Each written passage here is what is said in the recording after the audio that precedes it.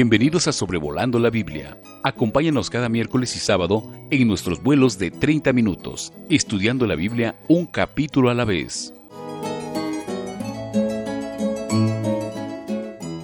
Hola a todos, me complace que estén aquí otra vez con nosotros en el podcast de Sobrevolando la Biblia, en el cual consideramos cada capítulo de la Biblia en un tiempo de 30 minutos. Vamos a juntos estudiar Números capítulo 29.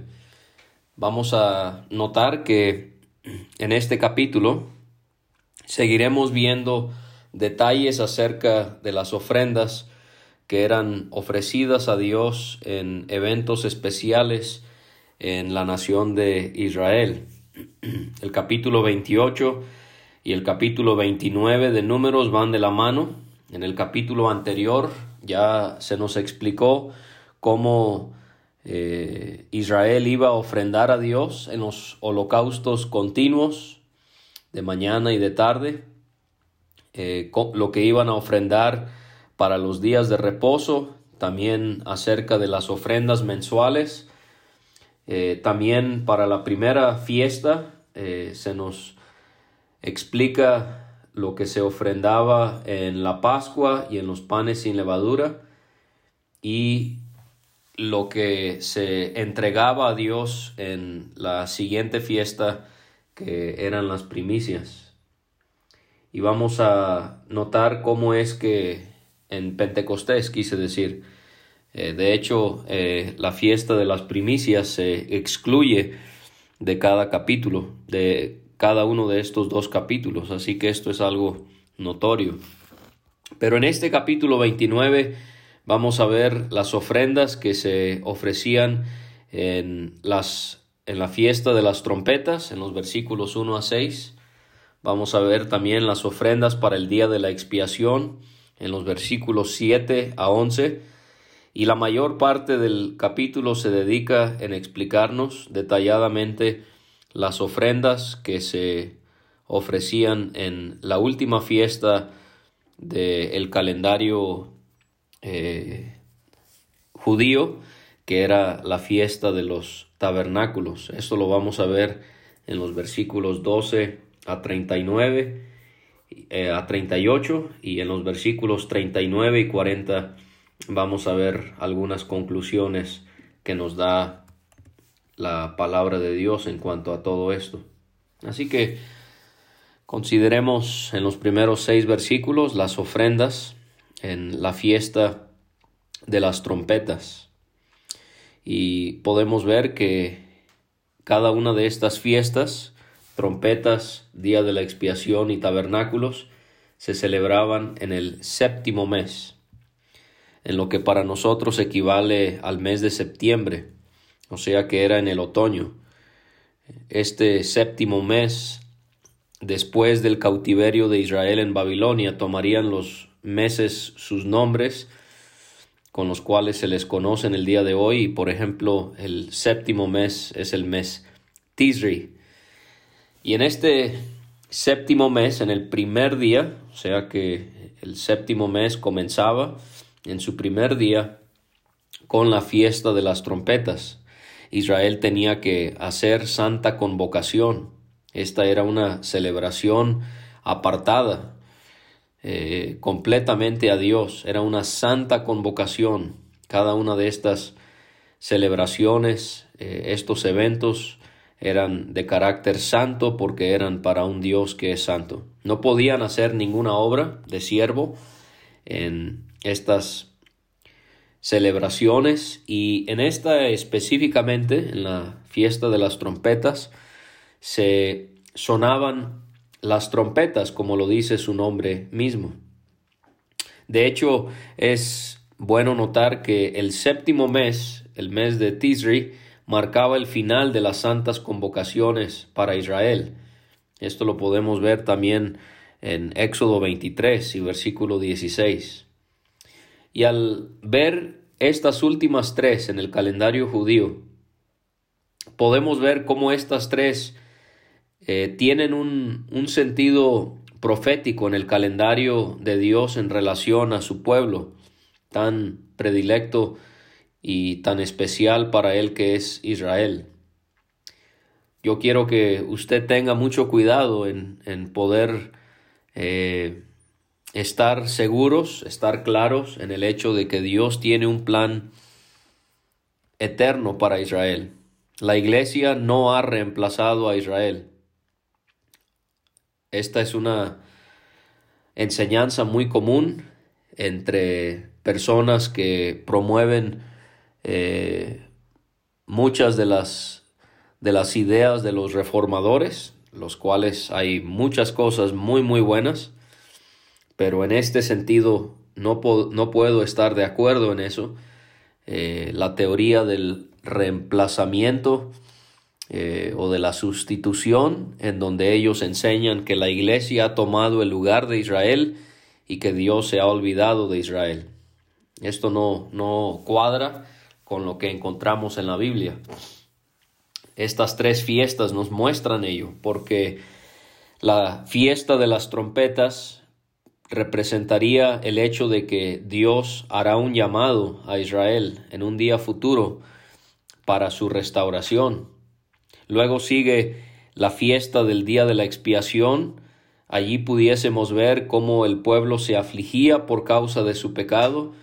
Esta fiesta representaría a Israel atendiendo a ese llamado de Dios a la restauración, pero primeramente arrepintiéndose de su pecado. Van a arrepentirse por causa de su incredulidad, de su corazón obstinado, del hecho de que se hayan entregado a otros dioses y que no hayan creído en el Mesías, en el Hijo de Dios. Se van a arrepentir. Y la fiesta de tabernáculos cuadra en la secuencia profética de Dios, porque nos representaría el glorioso reino milenario de Cristo, y en este aspecto enfatizando la inclusión de Israel y la participación que tendrá Israel junto con nosotros que formamos parte de la iglesia, que es el cuerpo de Cristo. Así que en la fiesta de las trompetas estaría el llamado a Israel para su arrepentimiento. En el día de la expiación notamos el arrepentimiento en sí del pueblo de Israel, y la fiesta de los tabernáculos, Israel en aquel glorioso reino milenario de Jesucristo. Y en cada una de estas fiestas, el hecho de que no podían hacer ninguna obra de siervo representa el descanso que Israel tendrá en un día futuro por causa de la obra de Cristo. Así como nosotros hemos sido salvos por Cristo, Israel será salvo por la misma vía, el mismo medio, que es Cristo Jesús. No se confunda, no importa si es bajo la ley de Moisés, o si es hoy en el día de la gracia, o si es en un día futuro durante la tribulación, o en el milenio cuando el Señor venga. La salvación siempre es por fe, no por obras, y es por medio del sacrificio de Cristo Jesús. Y podemos pensar en Israel, dados a su religiosidad, en pensar que a través de las obras de la ley serían justificados, lo que no es exclusivo de los judíos, sino de muchas personas de distintas creencias. Pero por fin ellos en un día venidero van a poder entender que pueden descansar en el Mesías por la obra que Él vino a hacer por su pueblo y por todo el mundo, y que ellos van a poder disfrutar de este descanso que no fue en base a su esfuerzo, sino que fue siempre por medio de los méritos del Hijo de Dios. En Números capítulo 10 se indica que eran 2 trompetas de plata que se hacían tocar en esta fiesta. Y ellos en este evento tenían que ofrecerle a Dios holocausto en olor grato. Y vamos a notar cómo es que en cada una de estas celebraciones encontramos el hecho de que había la ofrenda del holocausto. Esta ofrenda de Levítico 1, donde se detalla qué animal era o cuáles animales eran, cómo es que se ofrecía. Todo esto lo podemos encontrar en el primer capítulo de Levítico, así que no vamos a entrar en detalle. Usted podrá regresar a escuchar ese episodio donde ya se trató esta ofrenda. Pero lo que vamos a notar es que sí, cada una de estas fiestas era en beneficio de Israel, pero siempre había ese aspecto donde Dios recibía su porción, donde Dios recibía su reconocimiento, su gloria. Y entonces en la fiesta de las trompetas ellos iban a ofrendar en olor grato un becerro, un carnero y 7 corderos sin defecto. De hecho, lo que se ofrecía en la fiesta de las trompetas y en el día de la expiación, se ofrecían los mismos animales y la misma cantidad. El becerro, siempre queremos ver a Cristo en estos pasajes. El becerro podría representarnos el servicio de Cristo durante su vida. El becerro es un animal de servicio. El carnero en las montañas, con su paso firme, nos haría meditar en Cristo firme. Él anduvo hasta el madero, como dice un himno, ese paso firme que siempre lo caracterizó. Y en los corderos que vamos a estar estudiando, el cordero nos habla de la mansedumbre de nuestro Señor, su bajeza, su humildad, el hecho de que Él fue manso. Y el holocausto en las fiestas de trompetas y en las otras también vamos a ver que va acompañado por una ofrenda de flor de harina amasada con aceite. O sea que la ofrenda de granos es presentada junto con el holocausto. La ofrenda de granos, siendo de harina, no era un animal que era sacrificado, sino que era harina que era presentada a Dios. El hecho de que eran granos, pan que se consume, que se come, que se disfruta, hablaría de la comunión que el pueblo de Israel manifestaba a través de esta ofrenda que se entregaba junto con el holocausto. Y por cada becerro, y esto es lo que vamos a ir viendo a lo largo del capítulo, va a ser proporcional la cantidad de harina al número de animales. Entonces aquí vemos que por cada becerro iban a ser 3 décimas de flor de harina y 2 décimas por cada carnero y 1 décima por cada cordero. Y en cada una de estas fiestas se va a ofrendar para expiación un macho cabrío. Esto era para que Israel pudiese tratar su pecado y pudiesen ellos gozar de una reconciliación con Dios. Y nosotros en esta dispensación de la gracia, en el día de la salvación, nuestra reconciliación con Dios por causa de nuestra enemistad con Él es por medio de su Hijo, de su muerte, que nosotros podemos reconciliarnos con Dios. Y todo esto era aparte de los holocaustos diarios y del mes que se ofrecían con su ofrenda y sus libaciones. Libaciones era cuando derramaban el vino sobre el sacrificio, mostrando que estaban entregándolo completamente a Dios. Y entonces la ofrenda de la libación nos habla de la entrega, de la consagración de Jesucristo, como también lo es la ofrenda del holocausto. En los versículos 7 a 11 tenemos las ofrendas para el día de la expiación. Pasan 10 días y en el día 10 del 7º mes había otra santa convocación, y en este día debían afligir sus almas y no debían hacer ninguna obra. Y el día de la expiación, según Hebreos capítulo 9, el escritor allí, guiado por el Espíritu Santo, nos va a presentar hermosamente el hecho de que nuestra expiación, o la palabra que se utiliza en el Nuevo Testamento es propiciación, nosotros la hemos obtenido por medio de la obra de nuestro Señor Jesucristo.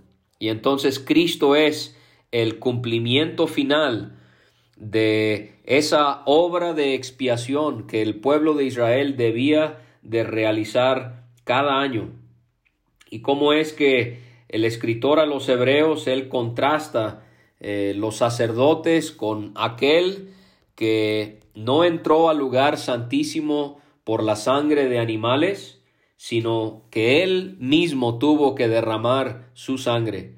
Cuánto más la sangre de Cristo, el cual mediante el Espíritu eterno se ofreció a Dios, se ofreció a sí mismo sin mancha a Dios, limpiará vuestras conciencias de obras muertas para que sirváis al Dios vivo. Y entonces en Hebreos 9 usted puede con más detalle disfrutar el hecho de que Él completó esa obra, y también el escritor lo contrasta en el sentido de que esto era cada año lo que hacía Israel, pero con Cristo, dice el final del capítulo 9 de Hebreos, Cristo fue ofrecido una sola vez para llevar los pecados de muchos, y aparecerá por segunda vez sin relación con el pecado para salvar a los que le esperan. Ahora, pensamos en el hecho de que en el holocausto, en el día de la expiación, tenían que ofrendar un becerro, un carnero, 7 corderos de un año sin defecto, como dijimos, igual que en el día de las trompetas. Pero es notorio señalar que en Levítico capítulo 16 y en Levítico capítulo 23, que son capítulos que nos hablan de este mismo evento del día de la expiación, o como lo llaman los judíos en hebreo Yom Kippur, allí en esos 2 capítulos se enfatiza, entre otras cosas, la aflicción que debían de sentir los israelitas por causa del pecado. Aquí en Levítico 29 no se enfatiza eso tanto, y tampoco se enfatiza el otro carnero que sí se menciona en esos pasajes, porque recuerde, habían 2 carneros. Pero aquí en Números 29 solo se menciona un carnero que era ofrecido en holocausto. Y entonces podemos ver aquí cómo es que hay 2 aspectos a la obra de Jesucristo. Cómo es que el carnero que llevaba los pecados de Israel, eso señala el beneficio que nosotros encontramos en Cristo Jesús, que Él ha quitado nuestros pecados. Pero este otro carnero que era ofrecido en holocausto representa el beneficio que ha recibido Dios. Y esto es lo más importante de la obra de Cristo. No siempre pensemos de forma egoísta en cómo es que su obra nos ha beneficiado a nosotros. Lo más importante de la obra de Cristo es que fue para la gloria y la honra de su Padre. Aquí también vemos que en el día de la expiación el holocausto iba acompañado de sus ofrendas de flor de harina amasada con aceite, 3 décimas de efa por cada becerro, 2 décimas por cada carnero, 1 décima de efa por cada cordero, y para expiación también se ofrecía un macho cabrío. Esto señala Moisés en la ley de Jehová por medio del Espíritu, aparte también de la ofrenda de las expiaciones por el pecado, el holocausto continuo, sus ofrendas y sus libaciones. Y en los versículos 12 a 38 vamos a ver la última fiesta del año en el calendario hebreo y la tercera que se menciona aquí en este capítulo, la fiesta de los tabernáculos. Tenemos entonces trompetas en el día 1, día de la expiación en el día 10 y día 15 de este mismo mes tenemos la fiesta de los tabernáculos, que también era una santa convocación y también no podían hacer ninguna obra de siervo para poder celebrar esta fiesta solemne. Aquí es donde hay una diferencia de esta fiesta con las otras, porque esta fiesta, a las otras en este capítulo me refiero, que esta fiesta de tabernáculos era por 7 días. Era como la Pascua, que si juntamos como lo hace la Escritura, Pascua y panes sin levadura, era durante una semana. Por 7 días, según Levítico 23, y en Nehemías también podemos ver esto en su 8º capítulo, Israel moraba en ramadas, y esto era para recordar cómo ellos habían morado en tiendas en el desierto. Dios no quería que olvidaran su pasado. Y en esta fiesta de tabernáculos también la vemos como en el caso de primicias y Pentecostés relacionada con la cosecha. Esta fiesta se celebraba después de la cosecha y vemos entonces que Dios quería que su pueblo pudiese en los días de prosperidad no olvidarse de sus días de adversidad cuando ellos iban por el desierto. Así que Dios quiere que nosotros seamos agradecidos por el presente, pero que también seamos agradecidos por el presente en su contexto con lo que quizás hemos sufrido en el pasado. El pasado lo dejamos en el pasado para no afectarnos, pero el pasado debemos de traerlo continuamente al presente para que esto genere más devoción y más agradecimiento a Dios por todas las maneras en las que Él nos ha auxiliado. También es interesante notar que según Primero de Reyes 8 y en Segunda de Crónicas 5, 6 y 7, podemos ver que Salomón dedicó el templo en este séptimo mes durante esta fiesta de tabernáculos y como en esos pasajes ya citados, él ofreció un gran número de sacrificios. Ahora, la mayor parte del capítulo se va a enfocar en cómo Israel iba a ofrendar cada uno de estos días, el holocausto. Ellos iban a ofrendar en el primer día 13 becerros, 2 carneros y 14 corderos de un año sin defecto. A lo largo de esta semana de tabernáculo se iba a ofrecer la mayor cantidad de becerros y carneros, que eran los animales de más valor. Se iban a ofrendar la mayor cantidad de estos dos animales en todo el año. Y esta era una forma de expresar el gozo por todas las misericordias de Dios en cuanto a lo espiritual y lo temporal. Así que si usted quiere mostrarle a Dios lo agradecido que usted está con Él por todos sus favores, por todos sus beneficios espirituales y temporales, sacrifíquese por Él. Ya no ofrecemos sacrificios como lo hacían estas personas. Nosotros mismos, Romanos 12, nos sacrificamos, presentamos nuestro cuerpo a Dios, entregándonos completamente a Él. Quiero que note cómo en el primer día se ofrendaban el mayor número de becerros. Y conforme van pasando los días, el número va disminuyendo. Por ejemplo, en el primer día, 13 becerros, pero en el día 7 encontramos que son 7 becerros que eran ofrecidos. Y cuando llegue el día octavo, ya solamente era un becerro. Entonces, en el día 1, 13 becerros, 2 carneros, 14 corderos. En el día 7, 7 becerros, 2 carneros y 14 corderos. En el día 8 vamos a ver que solamente era un becerro, un carnero y 7 corderos. Y cada uno de estos holocaustos en la semana de tabernáculos también iba acompañado de ofrendas de flor de harina amasada con aceite.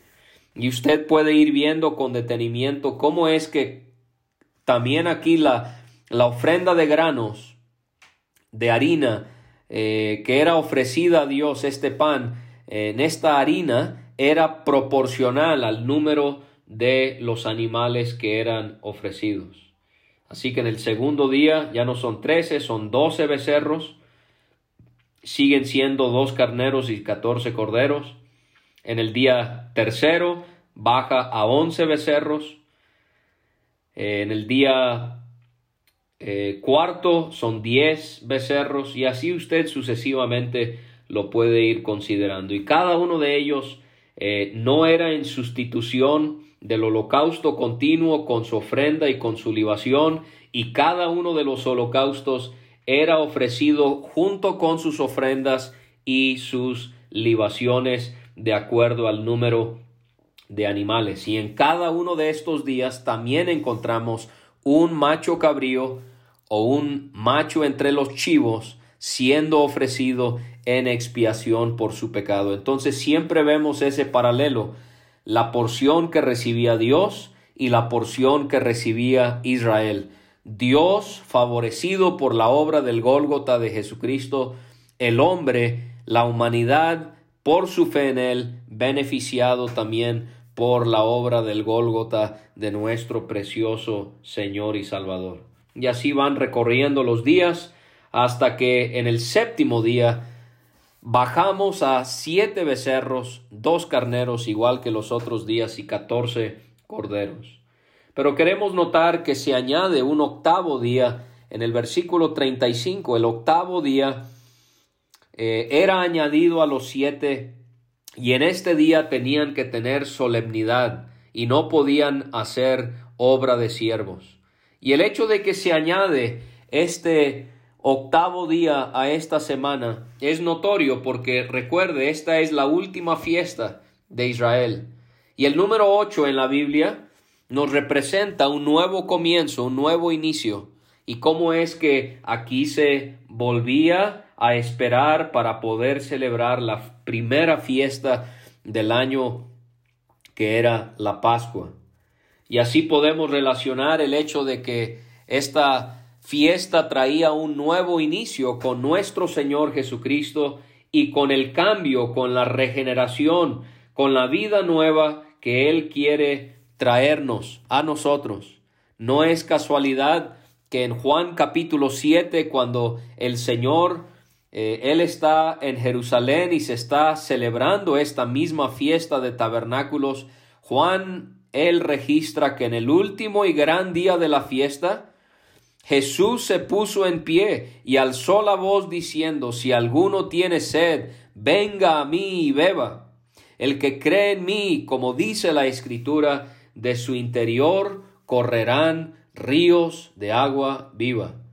Y Juan añade el comentario guiado por el Espíritu: esto dijo del Espíritu que habían de recibir los que creyesen en él, pues aún no había venido el Espíritu Santo, porque Jesús no había sido aún glorificado. Y algunos en la multitud que escucharon estas palabras dijeron: verdaderamente este es el profeta. Otros decían: este es el Cristo. Pero otros decían: ¿de Galilea ha de venir el Cristo?